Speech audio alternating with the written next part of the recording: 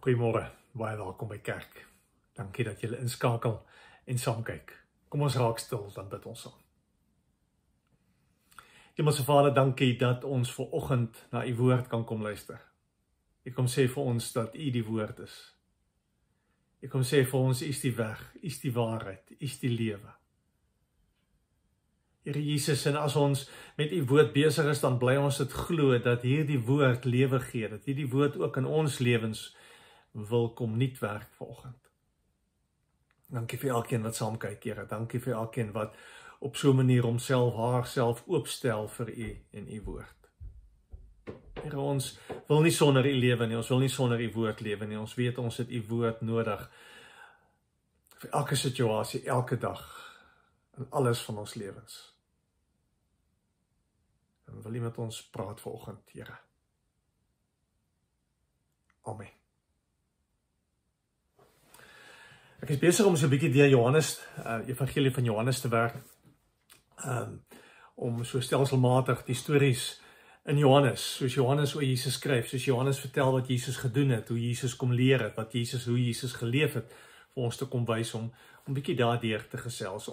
Ons lees vanoggend saam Johannes 4, ons gaan daar lees vanaf vers 43, Johannes 4, vers 43.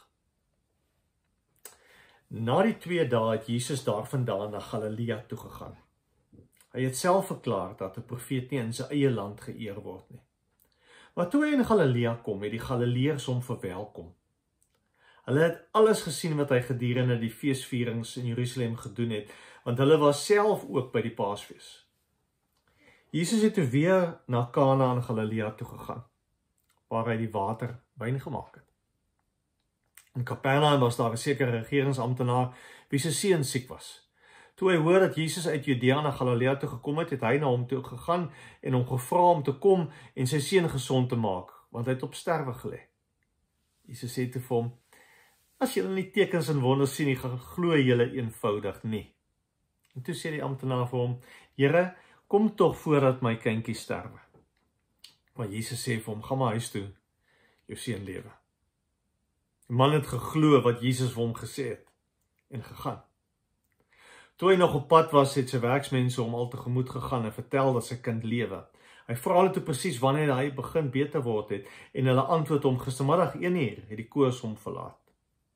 Die pa toe besef dat dit op dieselfde oomblik was waarop Jesus vir hom gesê het: "Jou seun lewe."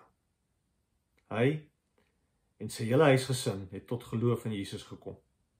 Dit was die tweede wonderteken wat Jesus gedoen het, nadat hy weer uit Judea na Galilea toe gekom het. Ons lees tot sover. Hier is 'n interessante lyn wat Johannes besig is om te trek deur sy evangelie. Na die wondertekens van die water wat hy in wyn verander te Kana, waarna hy die stuk wat ons gelees het ook verwys, lees ons dat sy disippels het in hom begin glo. En mense het begin glo. Hulle was daar, hulle het die wyn geproe, hulle het met mense gepraat wat daar was en die wyn geproe het. En dan lees ons in die volgende gedeelte, in hoofstuk 2 sê Jesus, hy was in Jerusalem vir die viering van die Paasfees en baie Jode het tot geloof in hom gekom op grond van die wondertekens wat hy gedoen het. Mense is daar en het gesien en gehoor wat Jesus gedoen het. In ander woorde, die storie wat begin loop is glo in Jesus. Of dit is die moeite werd om in Jesus te glo, want hy kan wonders doen. Hy het die krag en vermoë om wonders en tekens te doen. En nou kan ons hierdie verhaal ook baie maklik so lees, want die verhaal kom vertel vir ons van 'n pa wie se seun siek is, baie ernstig siek is, wat na Jesus toe kom en vir Jesus kom vra om sy kind gesond te maak. En Jesus antwoord hom in vers 48: "As julle nie wondertekens sien nie, sal julle nie glo nie." Onthou, as Jesus dit sê, dan praat hy nie net met die pa nie, hy praat eintlik met almal wat daar staan, met almal wat gekom het. Met almal wat agter hom aanstroom sodat hy moet wonders doen. Hy praat met almal wat hierdie verhaal eendag vorentoe lees, met ons, wat hierdie verwagting het dat Jesus met wondertekens doen, voordat ons sal glo.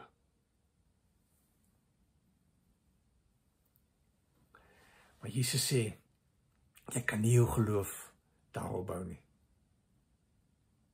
Want Jesus het nie gekom om wondertekens te doen nie. En om op so 'n manier mense te oortuig dat hy die seun van God is nie. Dit is nie geloof nie, dis bewondering of heldeverering.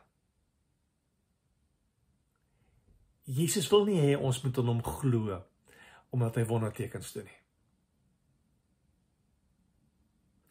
Want die gevaar daarvan is dat, as ek my geloof bou op die wondertekens, en daar's 'n wonderteken wat ek graag wil hê en waarvoor ek bid en vra, en Jesus doen dit nie, dan gaan ek begin wonder oor my eie geloof. As hy nie op 'n bonatuurlike, selfdramatiese manier ingryp en vir my gee wat ek vra nie, gaan ek nog begin wonder of ek nog in hom wil glo. Miskien ophou glo in hom. En dit wil amper lyk of die pa dit verstaan. Want sy reaksie is een van, Here, ek stel nie oor die wonderteken goed belang nie. Kom net, asseblief. Jy kan kom doen wat jy wil. Maar my kind is siek. Amper asof hy nie eers gehoor het wat Jesus gesê het nie. Of dalk het hy geweet, dis nie die eintlike rede hoekom na Jesus te kom nie. Here, dit maak nie saak wat jy doen nie. Kom net, my kind is siek. Ouers is bekommerd oor hulle kinders. Ek is bekommerd oor my kinders. Ek stoot seker die van julle wat vanoggend saam luister wat kinders het, sal presies weet waar die gaan het die pa. Wat dit aan 'n mens, aan 'n ouer doen as die kind siek is. Wat dit aan 'n ouer doen as die goed in 'n kind se lewe nie lekker reguit werk nie. So almal is daar. Maar die verskil is, Jesus wil kom leer dat ons nie ons geloof moet bou op die wonderwerke van Jesus nie. Bou jou geloof op wie Jesus is. Dis baie belangriker. Dit gaan baie langer hou. En vir die pa was dit vir hom genoeg toe Jesus vir hom sê, jy kan maar terug gaan huis toe jou kind lewe. Hy het geen wonderteken gesien nie. Hy het net Jesus se woord gehad. Geen ander waarborg nie. Interessant, as Johannes se evangelie begin, Johannes 1:1, dan sê hy, in die begin was die woord, en die woord was by God, en die woord was self God. En niks het sonder hom tot stand gekom nie. En hom was daar lewe, as hy praat oor Jesus. Met ander woorde, Jesus sê vir hierdie man, glo vir my. Glo my as ek sê, ek is die woord. Want dan kan jy glo dat in my is daar lewe. En hier is 'n pa wat na die woord toe kom, wat na Jesus toe kom. Vir die lewe van sy kind. En hierdie woord, Jesus se woord glo. Dis wat jy nodig het. Ons moet onthou, Capernaum was 'n belangrike handelsstad, of 'n belangrike stad op 'n belangrike handelsroete. Toegangsroete tussen Turkye en Egipte. So al die verkeer het daardeur gekom. 'n Stad waar daar geweldig baie tollenaars was. 'n Stad waar daar 'n groot Romeinse garnisoen was. En heel waarskynlik was hierdie regeringsamptenaar, was goeie kans dat hy 'n Romeinse burger was. Wat in die koningshof gewerk het. Daar's 'n goeie kans dat hy nie 'n Jood was nie. Of as hy 'n Jood was, dat hy nie 'n goeie Jood was nie, want hy werk vir die vyand, hy werk vir die Romeine. Maar die punt is, volgens wat die Jode geglo het hy nie 'n wonderwerk van God verdien nie, want hy was nie 'n goeie Jood nie. Of hy was miskien nie eers 'n Jood gewees nie. Jesus maak nie die kind gesond, omdat die pa iets reg gedoen het nie. Of as bewys of voorwaarde dat hy geglo het nie. Of dat die pa goed genoeg was nie. Want later sê die pa, as die kind gesond word en hy kom by die huis, dan sê hy besef dit is presies op dieselfde tyd toe Jesus gesê het, jou kind is gesond, wat die kind gesond word. En nie eers nadat die pa gehoorsaam was en Jesus se woorde geglo het nie. En Jesus genoeg vertrou het. Die kind was toe klaar gesond. Want Jesus het dit gesê. Vir hierdie pa was Jesus se woorde genoeg. Daarom lees ons dat hy omdraai en huis toe gaan. Dis nie sy gehoorsaamheid wat die verskil bring nie. Moenie geloof en ook Jesus se kragtige wonderwerke, moenie dit voorwaardelik maak nie. Dis moontlik dat die pa stories gehoor het oor die wonderwerke van Jesus, wat hy kan doen. Maar hoor alleen en self sien alleen gaan niks help nie. Hy moes gekom het en hy moes Jesus vertrou. Hy moes Jesus genoeg vertrou het om te kom. En dalk was die pa desperaat, dalk het hy al alles probeer, dalk was Jesus sy laaste opsie, het maak nie saak nie. Want dis nie sy verdienste, of iets wat hy met die regte redes reg gedoen het, wat sy seun red nie. Net omdat hy Jesus vertrou. En dis die tweede wonderwerk, sê Johannes, baie interessant. Eerste wonderwerk was in Kana in Galilea, toe Marianne hom toe gekom het oor die verleentheid van mense wat 'n trou hou en hulle wyn opraak en Jesus 'n oorvloed wyn van water maak. En nou is hier 'n pa wat bekommerd is oor sy siek kind wat Jesus genoeg vertrou om te vra en Jesus genoeg vertrou om sy woord te vat en dit te glo. Ons moet altyd onthou dat mense en hulle omstandighede raak Jesus. Wie ons is, wat in ons lewens aangaan, tel vir hom. Tot hiertoe in Johannes Evangelie het ons gelees van die wonderwerk wat hy in Kana doen, waar hy eintlik te veel wyn maak, omdat mense in 'n verleentheid was, omdat hierdie fees kon doodloop. Vir Nikodemus daag hy uit om van vooraf nie te begin. Met ander woorde, om nuut gebore te word. Want waar hy is en wat hy mee besig is, sou nie vir hom nuwe lewe gee nie. In die begin van hoofstuk 4, by die Samaritaanse vrou vra hy water, om te wys dat hy regtig belangstel. En dan as sy later sê, hoekom sy glo, dan sê sy, omdat Jesus alles van my weet. Daarom glo ek. En nou is hier 'n pa wie se kind baie siek is. En Jesus weet hy kom, omdat hy Jesus genoeg vertrou, om vir sy kind lewe te gee. En dis waar geloof gaan. Nie oor 'n Jesus wat wonderwerke doen nie, maar 'n Jesus wat ons ken, en presies weet wie ons is en wat ons nodig het. Wat ons nood raak sien, 'n Jesus wat weet.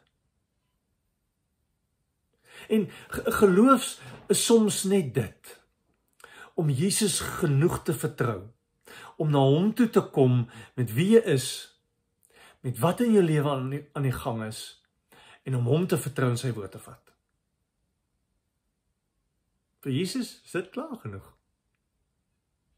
Want hierdie geloof sal groei met tyd, en meer word, en afgee op die mense rondom jou.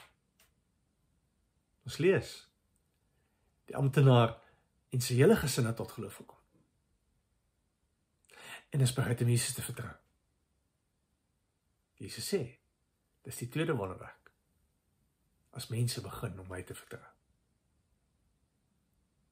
Ek weet nie waar jy volgend is nie. Ek weet nie waarmee wil jy na Jesus toe kom nie. Ek weet nie waaroor is jy bekommerd nie. Ek weet nie hoe gaan dit met jou kinders nie.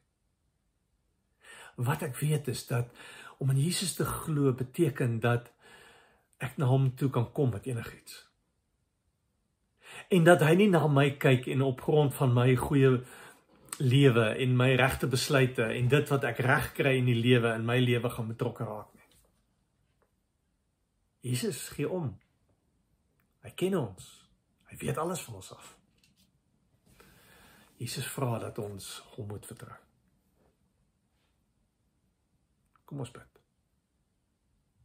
Dankie Here Jesus dat ons gekonfronteer mag word met 'n pa wat in desperaatheid na U toe kom. Here, dankie dat ons na U toe mag kom, dat ons kan kom en sê, Here, hier is ons behoeftes, hier is ons nood, hier is goed in ons lewens, waarby ons in die moeilikheid is. Help ons, Here, hier is ons vas. Here, dankie dat ons in die Bybel lees dat U omgee. En met elkeen van ons op 'n spesifieke manier gaan werk. Here, maar help ons om U te vertrou. Help ons om nie die antwoord te soek by nog reëls, by nog wonderwerke nie, maar om U te vertrou, dat U sal werk en sal wees wie U is. Ek bid vir elkeen wat luister, elkeen wat kyk.